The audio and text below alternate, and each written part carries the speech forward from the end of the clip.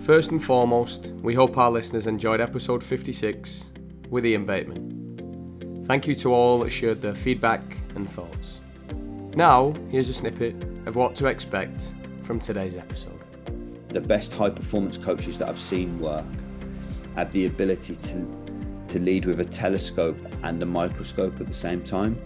So they can see the big picture, they can lead a philosophy, they can connect with actually, yeah, do you know what, we lost the weekend, but the learnings of this, and in the big picture it means this, and there's growth, and so they can lead with the big picture, but they can also have the microscope and the microscopic detail of, well, why did we lose the weekend? And this part of our performance is something we need to improve and get better at. We're excited to welcome Aston Villa first team coach Aaron Danks onto the Gold Dust podcast. Aaron was part of England's under-20 World Cup winning success and has also coached at West Brom, with the FA and at Anderlecht prior to joining Aston Villa. He shares his experiences and his story about his rise from working in community football to being involved with the Premier League first team. So Aaron, to us, Gold Dust is sprinkling particles of knowledge to help people for the greater good. What does that mean to you? Yeah, I think Gold Dust for me means something rare, something maybe unexpected or could go unnoticed. So I think of little Gold Dust coaching moments are little opportunities to help support somebody because something has arisen, like something really valuable, a real valuable moment has come up. So yeah, I guess it's that rarity of it and that value, like real valuable moments. And they often go unnoticed. Gold Dust, I think little Gold Dust moments can go unnoticed. And sometimes you have to be really skillful to spot those moments of actually he said something there, but what did he really mean by what he said? Or he's actually been in a situation there, or however we feel about that player's response to that moment, it was a moment, and what has that done to him, and what's that opportunity that we get from it? So yes, a Gold Dust are like little rare, real valuable moments for me, or real valuable people, ideas, environments. But yeah, I guess that rarity bit would come for me. Do you have any examples that you can share with us? Yeah, I guess, wow. Examples, Gold Dust examples. They happen all the time. They happen in coaching sessions. I guess examples would be working with players, dealing with young players, and maybe they talk about something that's going on at their school or something that's gone on in their home life. And actually it can be a Gold Dust moment to use that as a teaching opportunity, or an opportunity to connect with somebody, or an opportunity to build better relationships with somebody, and not to miss those moments. So it might just be like an example of what you've been doing at school, and he tells you about a lesson that he's really been engaged in, or he's really interested about something, and then you just use that as like a little thread of a little opportunity to keep that connection going. Yeah, so I just think it's like little small moments that we can use. Aaron, we'll just delve a bit deeper into what your current role now looks like and what it entails. Yeah. So I'm very recently employed by Aston Villa Football Club as a first team coach. So I'm very new to the environment myself. I've been coaching for a long, long time, and the opportunity came up this year to join their first team coaching staff. So yeah, that's where I currently am. I'm part of a fantastic team of coaches and players, obviously working in the Premier League, which is super exciting.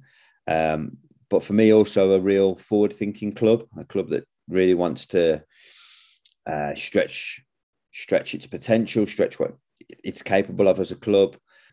Fantastic fan base, great, steeped in tradition and history. And I play a small part in that. So just as a first team coach, so working with the players daily on the grass. And but for me, it was a really good culture fit. It was a really good fit for the kind of pathway and journey that I've been on as a coach. I'm really curious. I always want to learn, always want to improve, always want to get better. And I don't know what that looks like all the time, but I just know that there's something more that I want to achieve.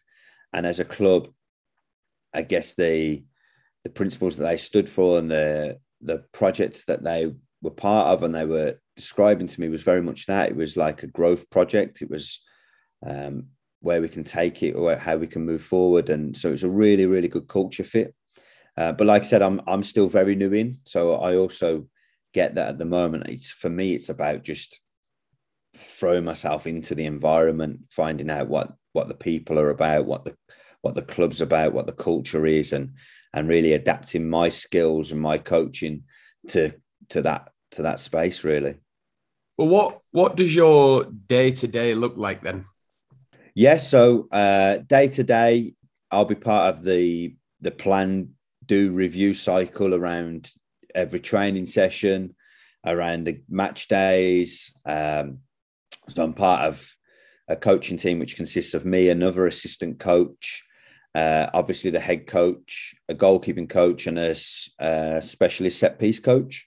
So we will come together daily to talk about the needs of the players, the needs of the group, the next opposition, what training looks like. Then we'll obviously work with the wider group, the multidisciplinary team, to plan all that out. So it's pretty much getting at a reasonable time in the morning, not really early, but early enough, and maybe a little bit of gym work or a bit of fitness work for the staff. Then we'll meet, we'll have breakfast together. We'll have a staff meeting to go through the plan, what we want to do in training, what the physical demands should be the session. Obviously, we'll then be out setting up, deliver the session to the players, bit of lunch, review back the session, talk about tomorrow's work, what we want to get covered. And you're just kind of going through that kind of plan, delivery and review cycle, but always with your future opposition in mind, always with the philosophy of the club, what the club wants to look like on the pitch. Yeah, so and then delivering the sessions out on the grass is obviously the highlight for me. And I love the planning and I love the detail, but you can't beat being out on the grass and in any conditions and working with the players and trying to create sessions and exercises that help them be the best that they can be. I'm going to take it back, not for Aaron Danks as a coach, but Aaron Danks as a player. What level did you play at? Not a very high level at all. So I was a grassroots school football player. I enjoyed the game. I enjoyed the sport, but knew I probably wasn't good enough to ever get to a very high level. Leaving school, obviously carried on playing and progressing as a player. But for me, I got the bug for coaching at a really, really young age. So I got into coaching when I was 15. And I kind of knew at that age that I loved the sport. I loved the game. I loved football, and had an opportunity to try and make a career or a pathway. Probably wasn't even thinking of a career at that time, but I had an opportunity to work in football or to do stuff in football. So that was kind of me getting into it, really. So no, never played professionally, definitely never played at a high level. Was okay as a football player, but not outstanding. But had a massive passion for it and a massive passion for the game. So that was kind of the hook for me, really.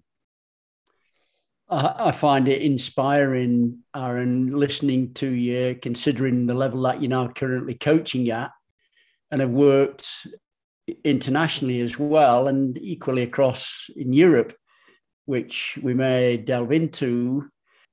We may have people listening to this podcast that have got aspirations to follow in the same footprint, and they're all saying you've had to play X amount of professional games in football to then become an outstanding coach as you are, is literally a myth, which I love listening to. So thanks for that.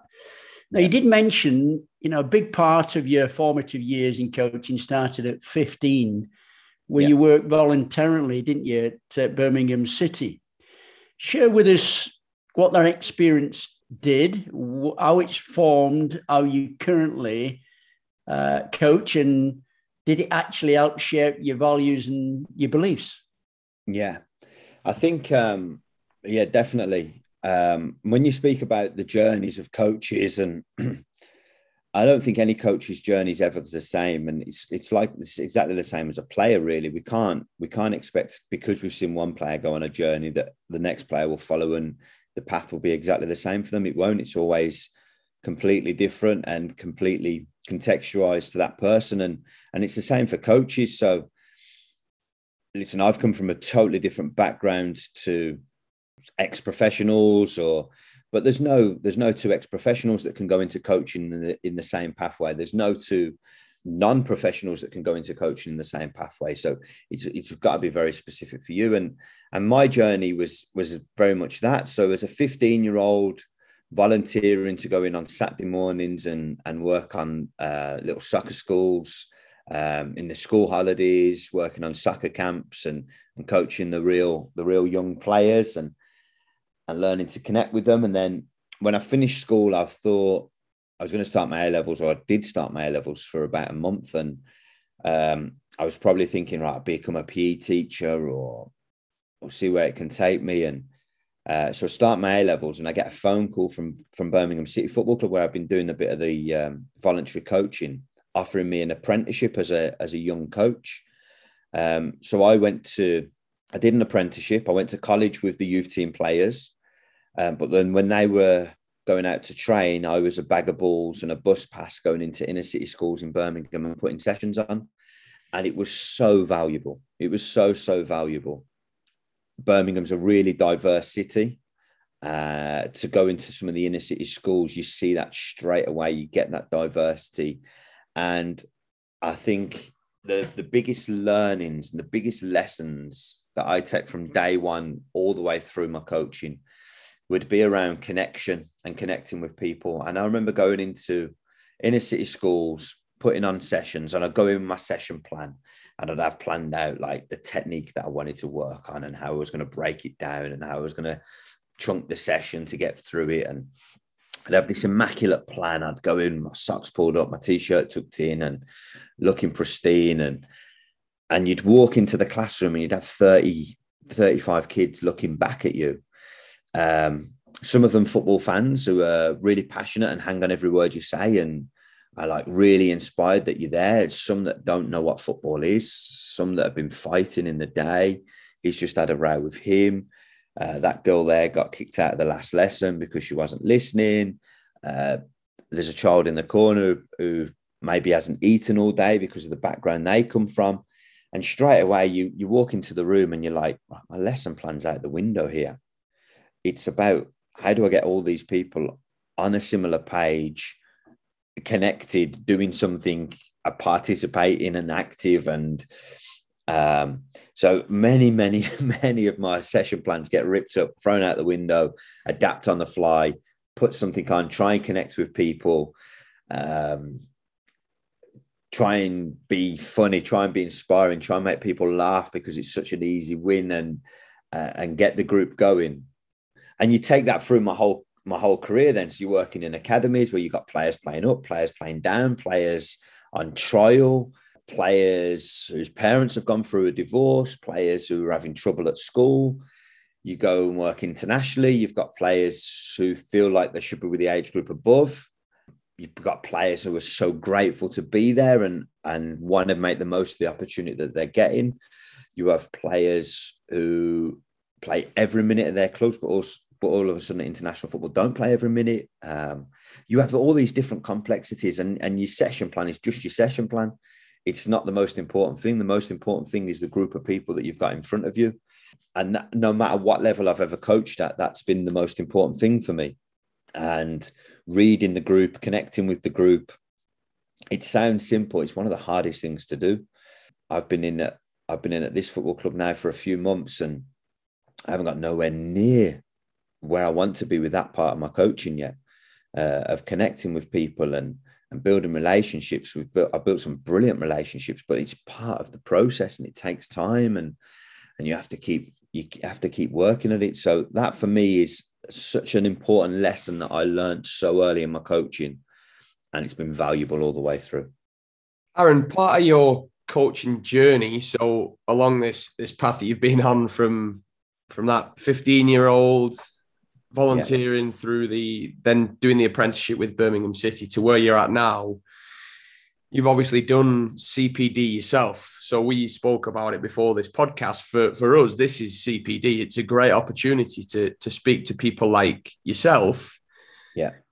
For you also went on a journey of CPD too. You actually visited the Golden State Warriors in the NBA, so the basketball team in America, where you observed the coaches' work, and that completely different sport. So it's not football, but you've gone to learn something from it. What lessons did you take from being around that environment? Yeah. I was really fortunate to do that as part of my pro license, but also part of the role that I was in at the time at the Football Association. So, and I've been obsessed for years with practice design, coaching sessions, X's and O's, tactics, formations, principles of play. I'd been obsessed with that for so long. And a few people nudged me and poked me and prodded me to go and look at different sports. And I was like, like football, I love football. I just want to watch the best people in football work. And eventually I came round to it, and I went to visit England rugby. I went out to see the All Blacks in New Zealand. I went over to the States and did all different sports. I did ice hockey. I did basketball, as you mentioned. I did American football. And it was some of the best CPD I've ever done, because straight away it takes the X's and O's out of it. It takes the tactics out of it. I'm not going there to learn about their sport or their technical or tactical detail. I'm going there to learn about the people. I'm going there to learn about the environments. I'm going there to learn about the culture. I'm going there to learn about coaching and connection, and coaching transcends so many different sports and environments and businesses and everything. So it was brilliant. And the Golden State Warriors was a fantastic experience. They were a winning team. So they'd just won 4 out of the last 5 championships. And they had some of the best players there, some of the best coaches there. So that was a bit of why I targeted them and tried to get into there. But again, it always came back to the people. So I connected with Ron Adams, who was one of their assistant coaches. Ron's in his twilight years of his career, let's say. He's super experienced. I reached out to him, cold called him.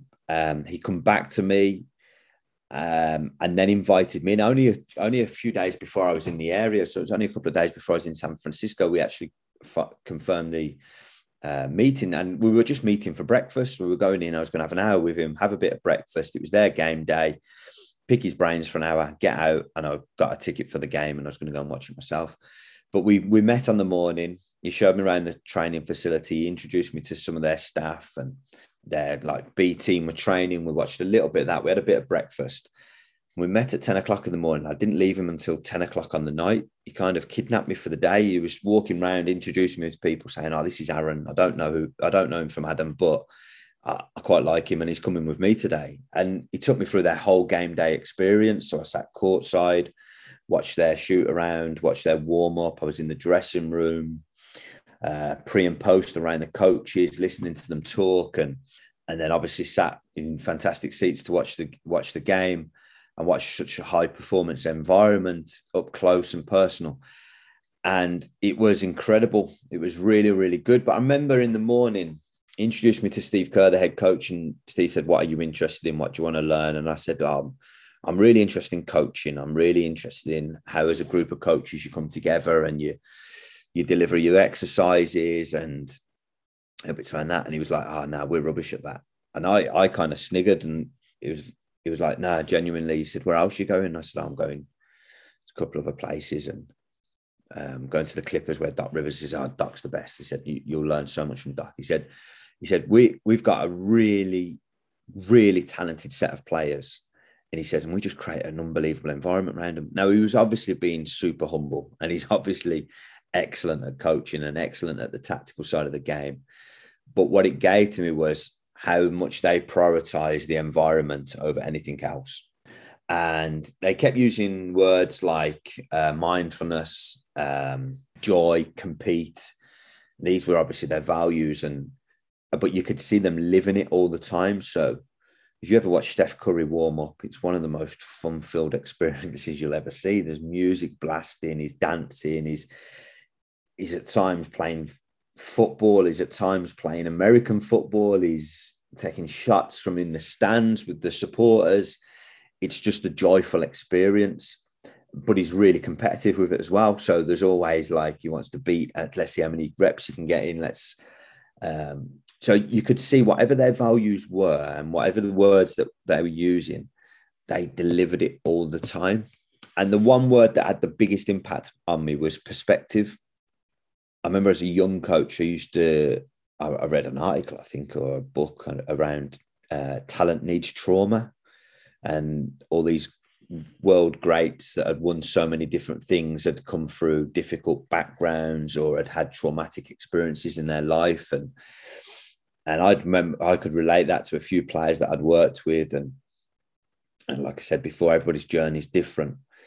But the word perspective for me replaced the word trauma, because the way they sold it to me at Golden State was they've got young, very talented, highly paid superstar basketball players. And if they don't have a perspective on life and perspective on what it means, how will they continue to perform at that level? How will they stop the money from going to their head and them wasting their talent, or them getting distracted by all the external influences that would go around a professional basketball player? So they coach perspective. So I went in on the back of Black History Month.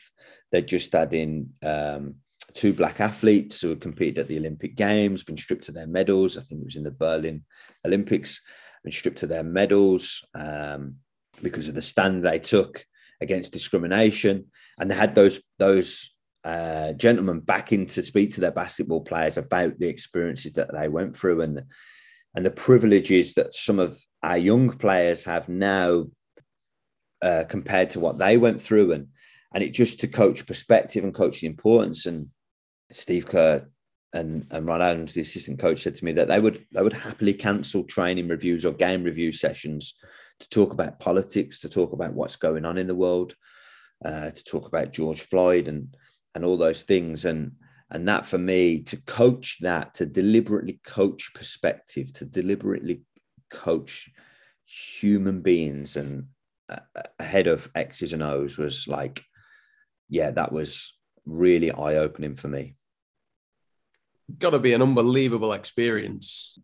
Like you mentioned, they were the best team around when you were there, but you're also, so Steve Kerr, 5-time NBA champion as a player in that Chicago Bulls team with Jordan. So he's done it as a player. I actually listened recently to a podcast with Steve Kerr and Pete Carroll on the Flying Coach. I don't know if you've heard it or not. Yeah. And this was Steve Kerr's early days where he was just, I believe, on the cusp of going into coaching. And you've got this guy who's won 5 NBA championships, and then he's going to Pete Carroll to get advice on coaching. How would you do it? And Pete Carroll asked the question, and I guess it's something for the listeners today to think about. The question was, how do you coach? And it's a pretty deep question, because it could be, how do you coach? Well, I get up in and I go out and I put the cones out and I get my session plan. But it wasn't about that. It was, how do you actually deliver your message? How do you, like you've just said, Aaron, the perspective, that's coaching. That's how he coaches. That's how he goes about what he does. So it got to be just a tremendous experience, I think, being in all of those different environments. So I'm a bit jealous now. It was so valuable. And what I found myself is I'm a sponge, and I get like I see something exciting. I'm like, oh, I want to try that. I want to do that. And I came away from there and I was like, my mind was swirling with so many different things and so many different ideas. And for the first month, 2 months, 3 months, I was really cautious of going, don't get too caught up in it. Don't get too like, but now I look back, that was in January 2019. So it's a good time on from it now. And it's still had a huge impact on me as a coach. And there's still lots of lessons that I learned, or lots of the things that I've taken away that I try to implement in my work now. So yeah, it was a super, super valuable experience. I mean, the question, how do you coach? As David had mentioned, it's quite in depth. There's no doubt about that. And is there any one way to be able to do this, to do coaching, to get involved in the game? There are many different perspectives about how things should be done and can be done in regards to practice design, to different where you put the units, who do you put the units, in terms of which player plays with who. So all of those are big decisions. But for you, when you're coaching, Aaron, what is your greatest curiosity? What a question that is. Do you want me to give you that one or the quantum physics question? Which one would you prefer? I think this is harder than quantum physics. My greatest curiosity with coaching, I think it would be around communication and connection. And there'd be two things, again, all the way through my coaching journey.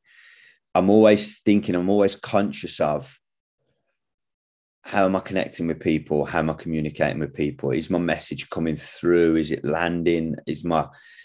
Are my messages simple enough? So if I am teaching quantum physics, how do I teach quantum physics in its simplest format that people understand what I'm going on about? So yeah, that for me, I remember one of my great mentors, Stuart Hall, who was academy manager at Birmingham City Football Club, but also did lots of the coaching courses and coaching badges. And Stuart worked closely with Dick Bate, and I know Stuart was learning a lot from Dick and passing it on to us younger coaches. And Stuart Hall used to always have this saying around, people don't care what you know until they know that you care. And it was like one of those quotes that I'd write on my notepad or I'd type it up onto a slide. But it's only now really that I'm a little bit older and I've got a bit more emotional intelligence, so I kind of understand what it really means. And that would be my greatest curiosity all the time, is football so diverse. That's what I love about football. You're never coaching people from the same background. You're always coaching people from different perspectives and people who are in different states. Some people who are in their form of their life, some people who are out of form, unfit, lacking confidence, whatever it may be. It's so complex. And how you connect with them, and how I might connect with somebody 3 months ago might not work now. I might have to find a different way of building a connection with them and being able to communicate efficiently and effectively with them. And that's been a big part of me as a coach, has been, I want to gain as many experiences as I can, because I know I'm not an ex-professional. I know I need to be different to other coaches, and for me to be the best that I can be, I want to gain as many experiences as I possibly can. And at some point, it's not about gaining experiences anymore. It's about obviously being effective at your job and what you do. But I think that being open-minded, being curious to change and to adapt has really helped me as a coach. And I'm just, when it comes to my coaching, that's probably that'd be my biggest curiosity, is how do we keep evolving that, and how do you keep connecting and effectively coaching people? As you're developing this wealth of knowledge and pool of experiences that you've had, because you've worked with England, and in the England setup, you've worked with the FA as one of the lead coaches for in possession. Do you feel as coaches at the high end are flexible sufficiently flexible enough, or do they have to build this flexibility muscle to be able to adapt to the situation and can do that very quickly? Yeah, it's a great question. I think this is the ultimate killer of coaches. Coaches who, and it's so difficult. It's so difficult because I get it. I've gained all my experiences. I've played at whatever level. I've coached at whatever level. I've been here. I've been there. I've done it for 20 years. I've done it for 30 years. I've done it for 40 years. So I know what I know. This is what I'm going to deliver. And that I understand that we've got to gain our experiences and we've got to deliver what we believe in. But I think coaches get stuck when they become fixated on this is the only way to do it, or this is how we've always done it, or this is how I've always done it, or this is how set pieces have always been delivered. This is how warm-ups have always been done. And I think that can kill coaches. And I've seen coaches get caught up on that too soon in their careers. This is the way, this is what I'm doing, this is what I'm delivering, and that's it. And whether it's their ego or their fixed mindset, the doors end up getting closed on those coaches because they can't then adapt and move forward. Another one of my great mentors, Dan Ashworth. So Dan was my academy manager to begin with at West Bromwich Albion, then became technical director at West Brom, and then was technical director at the FA.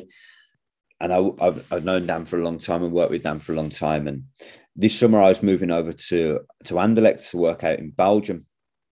Last summer I was moving over to Anderlecht to work there. And I said to Dan, any advice? What would you give me? What would you?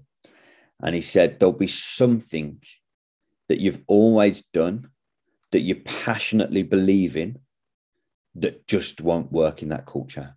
He says, I don't know what it'll be. He says, and you won't know what it'll be now. He says, but when you're out there, you'll find out what it is. And it just won't work. And you won't understand why it won't work, but it's just culture. It's just different. And you've got to adapt. And he spoke about the difference between two clubs in close proximity in London that might only be 8 miles apart, but have hugely different cultures and hugely different expectations. And for me to move to a different country, that was like, wow, yeah. And that's hard because you do some things that work in football and you have great success with them. And if you become too nostalgic about it, you just want to keep delivering it all the time. I want to do that again because it worked really well. And it worked really well with that team in that moment. But the context is different all the time. So I think you have to adapt. You have to evolve. And I'm not expecting now. I'm in a new role again. I'm less than 2 months into my new role. I'm not going to be coming in and changing things or expecting to have a massive impact. I've got to be coming in and adapting to that environment. I've got to be coming in and learning what is it that this club stands for? What is it this club's about? And how do I adapt and then find my ways to make an impact? So I think adaptability is hugely important. And if we go back to delivery of sessions, prior to delivery for you for any coaching session and for the session outcomes to be achieved, can you share what your planning sequence would look like? Yeah, for sure. So this will evolve over time, and I've got better with this over time. There'll been a stage in my coaching where I was coaching that much, delivering that many sessions, that my planning wasn't great. It was, right, what am I thinking of? What's the theme? What's the topic? I did that last time. I'm going to change it slightly and do this. And the more and more I've got on with my coaching and the more and more I work, probably in the levels that I'm at now, like, I think your planning needs to be really detailed, really meticulous to think about each individual, but to maximize every minute that you get with them. And how do we then incorporate the whole group of staff, the whole group of coaches to have the biggest impact that we can? So it shouldn't just be me planning me and I've got I've got 20 minutes to do a passing drill and a small solid game at the end, or I've got a 25-minute tactical block in the middle today that I'm going to deliver. And how do I make that the best? Your planning for me now, working at these levels, is around about what do the players need physically, technically, tactically, emotionally? How are we incorporating all the coaches into the session? What's the head coach's role in the practice today? How are we all going to work together well to really impact the players? So that's definitely part of the planning process now. So I think spending time to really sit down, to really plan, to really get into that detail is valuable. I understand that be coaches working at different levels where that looks very, very different, very different. And there's nothing to say you can't be effective planning in a lot less time and having to adapt quickly and having to either deliver lots and lots of sessions or do a full-time job and then go and deliver a session. I totally get that. But I think finding some kind of structure to your sessions will help. For me then, in my planning process, I always want to link that session to something. Like every session has to have a purpose. And like I said, I want to master every single minute we get with the players. So I think linking your objectives of the session to either your principles of how you want your team to play, what you want your team to look like, the individual players' needs within the session, maybe your upcoming opponent, and what problems they might cause you and what solutions you need to find, or what problems you want to cause them. And then obviously thinking about periodization as well. So what's the physical loading? What spaces are we putting them in? How many numbers are we putting in those spaces? We're going big areas with small numbers. We're going small areas with big numbers. We're going medium spaces. What's the physical demands on the session? So yeah, all of that will come into the planning. But I think the biggest challenge for me coaching at the level I'm at now, it's not easier. It's definitely better. It's not easier, is to incorporate as many people as I can into that planning process. Make sure it's not just my plan. Make sure it's a multidisciplinary plan. It's easier for me to just sit down and say, this is what I want to do. This is how I'm going to deliver it. But that's not the best. There's definitely better expertise that I can use around me to help me devise that plan. So so that would be the planning process for me. When working in collaboration, the power of a group is obviously a lot more effective. But from your toolbox of coaching strategies, what do you feel every effective practice should contain? Yeah. This question probably keeps me awake at night all the time, and it's been the driving force behind my coaching for 15 years is what does an effective practice look like? And for me, there's a couple of things that are really important to me as a coach, and they're only really important to me as a coach because of my journey, my background. People who have had an influence on me have definitely had an influence on my coaching. So things like high ball rolling time will be important to me because I want them to play. I want them to learn through football experiences. I want to expose them to the game as much as possible.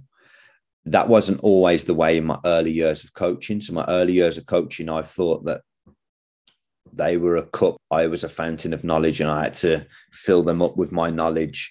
I'm definitely not fully there as a coach now.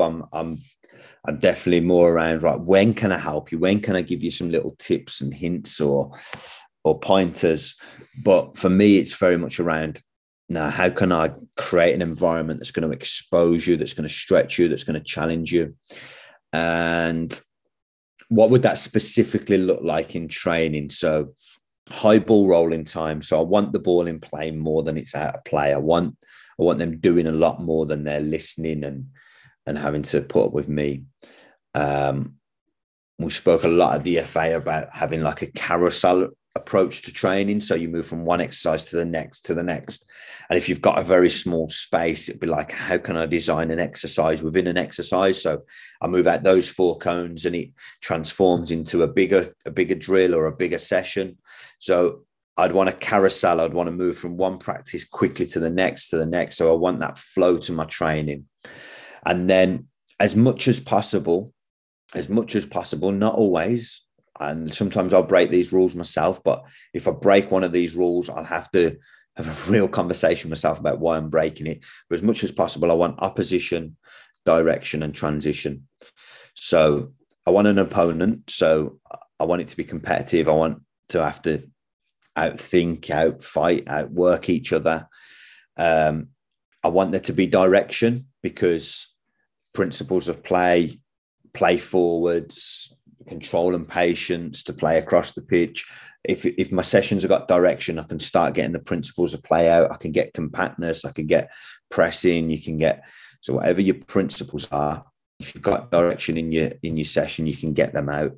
And then the next one's transition. So how do you motivate defenders? How do you motivate the 2 in the middle of a rondo? Like when they win the ball, what happens? What can they do? Do they just drop the bib and swap over? Or do you give them a goal to play into? Or do you give them a target? Do you give them something to achieve X amount of passes? So I try to get opposition, direction, and transition into as much of my work as possible, because I think that creates a higher learning environment, or a heightened learning environment, an environment where the players can be really stretched and have to work some stuff out for themselves. And then I'm there to support and help and guide and facilitate that. But it's definitely not all about me. It's about them. Now, looking through the lens of a more experienced coach now, what in your opinion is the difference that makes a difference with the player's development? I think what makes the biggest difference with a player's development is partially within them and partially outside of them. So there's a little bit within them. So there's Paul McGuinness speaks brilliantly about the spirit of football, about the spirit, their love, their passion of the game, their engagement in the sport. And I think there's very much this innate thing that's going to make a big difference. Now, I'm not talking about nature and nurture. I'm not talking about them being born with ability and talent. I'm talking about them just having a love for the game. And we all have a role to play in that. Parents, friends, coaches, we all officials, opposition coaches, opposition parents, parents of other players on the same team. Like everybody has a huge role in playing in the spirit of football, in making sure people are there for the right reasons and love the game. And I've seen players lose that at all different levels and at all different stages. It might be a player who's gone on to make his Premier League debut, who's achieved all of his goals at such a young age and never resets his goals again. And he starts losing the love because he's achieved what he wanted to achieve. He's got good money. He's played in the Premier League. Done. Whereas the best ones then go, right, what's my next goal? How am I passionate about getting there? How am I passionate about achieving that? And keep going. I've seen it with the youngest of players who fall out the game, who fall out of love with the game because of parent pressure, other things in their life just become their passion, which is fine. So I've seen all that, but I made and it's not a healthy statement, to be honest, but I made a statement before that I never wanted to be a player's last coach. I never wanted a player to play for me and then not want to play football again. Like that was like the biggest heartbreak for me as a coach. Now it happens, and it has happened to me, and it's not nice, but like that's my driving force. So there's something innate about that spirit of football. And then I think another differentiator between them and their development would be the environments that they're exposed to, the coaches that they're exposed to, the game time, the playing experiences, the opportunities, just that environmental factor. But I think if they can find an environment that's really challenging but really supportive at the same time, they're the environments that really help these players grow and help them improve.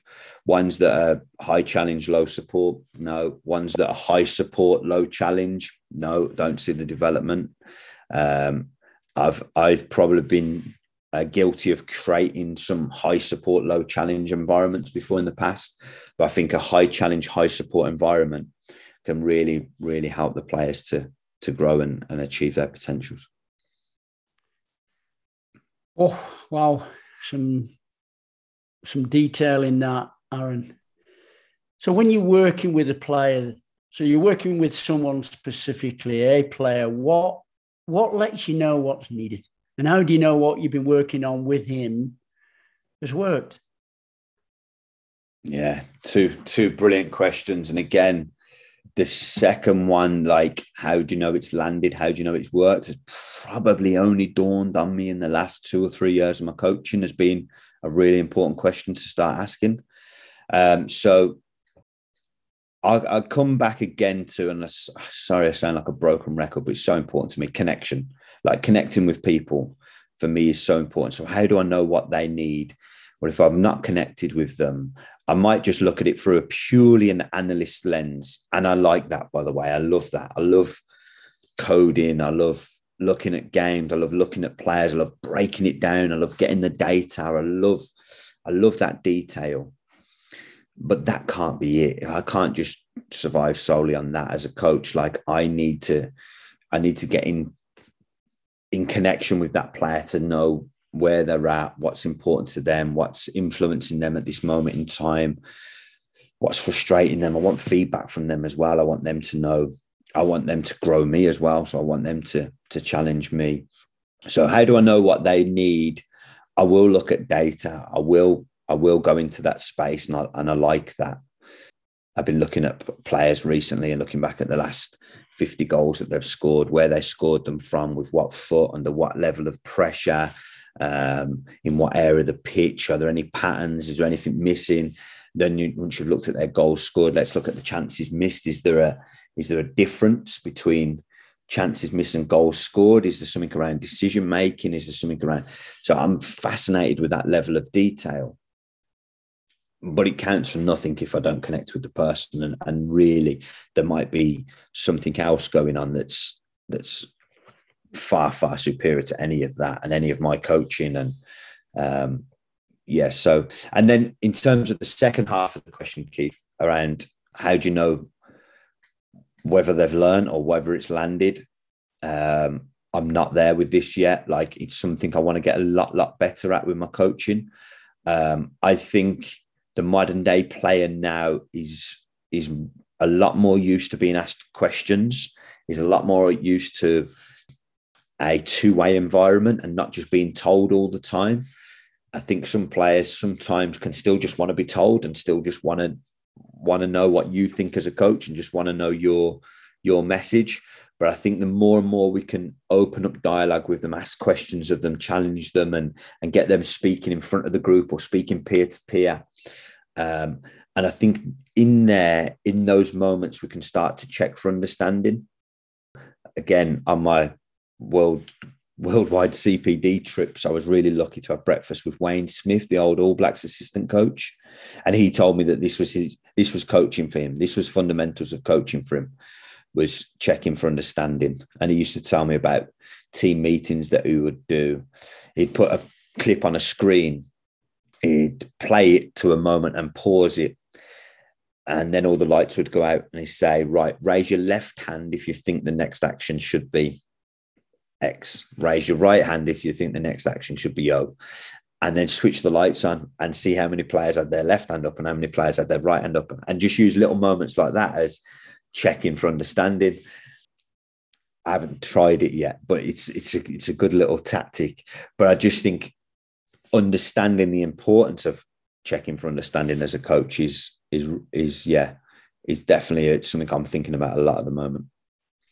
What's very evident to you, listening to you, Aaron, is You mentioned the word several times during this podcast, the word connection, how we integrate our information so that it lands. And to be able to land, we've first got to connect with someone. And in our book, we speak about this quite a lot. And it's very interesting that you keep sharing it, because it shows that we've hit a golden thread here with something that is very important. We look at the X's and O's a lot, and we're in there to actually help develop and facilitate learning. But if we're not going to connect with them first, it doesn't matter what information, what knowledge, how much experiences we've got.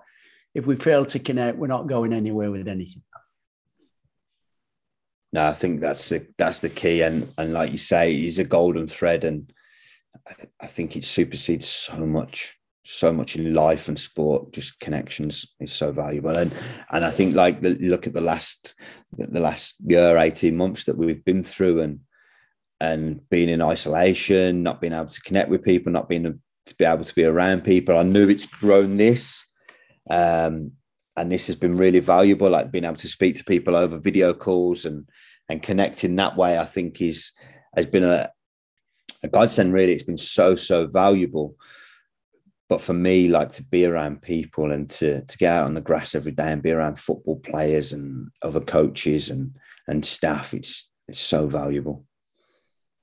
With that being said, Aaron, you're in a high performance environment now. You've also, as we've spoke about, you've been in quite a few through CPD and through other roles that you've held previously.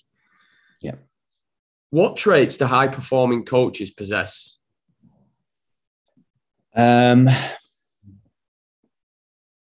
They possess, for me, a passion, which sometimes can border on a obsession, and that's a difficult balance. But there's definitely a passion for different things, and I've seen lots of high performance coaches have different passions for different areas of the role. I'd say my passion is for people and getting the best out of people. I've seen other coaches whose passion may be for data and detail. I've seen other coaches whose passion has been for competing and winning and 3 points and rewards. So there's different levels, but I think there's a driving force behind the people at these that get these roles or sustain these roles. They have that passion. For me, there's then something around curiosity, wanting to learn, having a growth mindset, not a fixed mindset. I think the best way I can describe it is the best high performance coaches that I've seen work have the ability to lead with a telescope and a microscope at the same time. So they can see the big picture. They can lead a philosophy. They can connect with, actually, yeah, do you know what? We lost the weekend, but the learnings of this, and in the big picture, it means this, and there's growth, so they can lead with the big picture, but they can also have the microscope and the microscopic detail of why did we lose the weekend, and this part of our performance is something we need to improve and get better at, and they can go down into that laser precision with that, but still be connected to the big. And I think sometimes I've seen some people who've just only done the big picture and not been able to get down to the detail. And then I've seen some people that have only done the detail and got lost in the detail. So yeah, I like the analogy of the microscope and the telescope. And I think it's a good way of describing the best. Final question, Aaron. To any young aspiring coach who want to follow a similar career path to your own, what advice would you give them?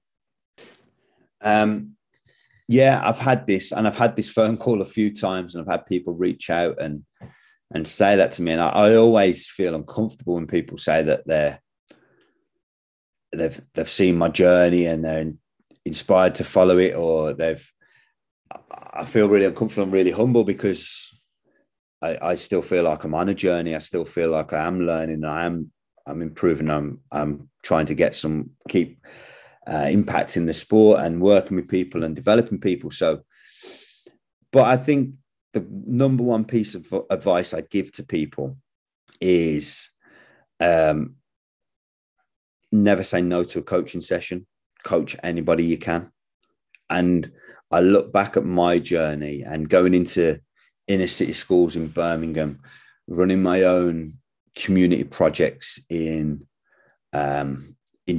privileged areas in Birmingham, getting grants off Rail Track to stop kids playing on the railway lines and put sessions on for them, and then coaching non-league teams, coaching college programs, coaching in academies, coaching the under sixes and under sevens development centre on a Friday evening, working with the England national teams, going out to Anderlecht, working in Belgium, now working in the Premier League.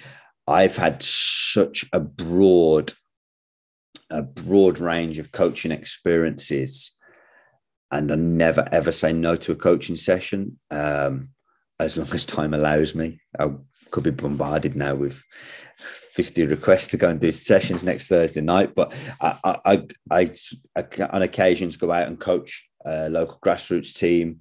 My mate's goalkeeping coach of a female team locally, and I've been out and done sessions with them. And just for me, just to keep coaching, to keep connecting with people, to keep putting sessions on. I do it now because it's a passion and I love it. And 7 times out of 10, I do it for the coaches. So I do it to go and help a coach and help him, rather than being able to impact the players, because I'm there for one night and I'm in and out and I'm a guest coach. But in my early years, being open to coaching anybody and coming through a community program was brilliant for that. Again, that diversity. We did coaching courses. We had the England amputees team the one time. I remember coaching them through a session and taking them through some work, and it was like mind-blowing what they were capable of, and the restrictions and limitations in my own head I was putting on something that wasn't there, and how they grew me as a coach, and what I learned from them. For my interview process to get the role at the FA, I had to coach the GB women's wheelchair basketball team. And that was my interview process to get one of the roles at the FA. As part of a numerous other parts of the interview process, that was the one. I remember I had Gareth Southgate and a colleague who was more from a psych background, who were assessing me coaching a wheelchair basketball team. And I was like, oh my God, you had 5 minutes to plan and prepare. I crumbled. Like, what am I going to do here? How am I going to do this? But afterwards, once you're out of that pressurized environment, you understand they're not actually looking at how you coach wheelchair basketball. They're looking at how you connect, how you build relationships with people. But for me, just to get that so many different experiences as a coach, any young coaches out there who are interested in coaching, wanting to develop in coaches, get your badges, do your courses, but get out and learn and deliver and mess up and get your sessions wrong, and because that's how you'll improve and reflect and bounce back. You did say never say no to a session, so I'm going to throw one at you here. I'm in Utah and the travel ban ends on November 8th, so expenses aren't paid, but I'm going to ask you to take a session. So I'm going to throw it at you. If you're ever out this side, you're going to have a couple of offers. I'd love to. Next time I'm over that side, let's do it. Brilliant. Now, Aaron, look, I got to thank you on behalf of my dad and I. I think you mentioned in the last answer, you're humbled when people call you asking for advice and that they find your journey inspirational. I got to echo that. I think it's inspirational that as a 15-year-old, you're volunteering and you're working as an apprentice for Birmingham City after that in difficult environments. And you've gathered this plethora of experiences and a wealth of knowledge from doing that to then see where you're at now.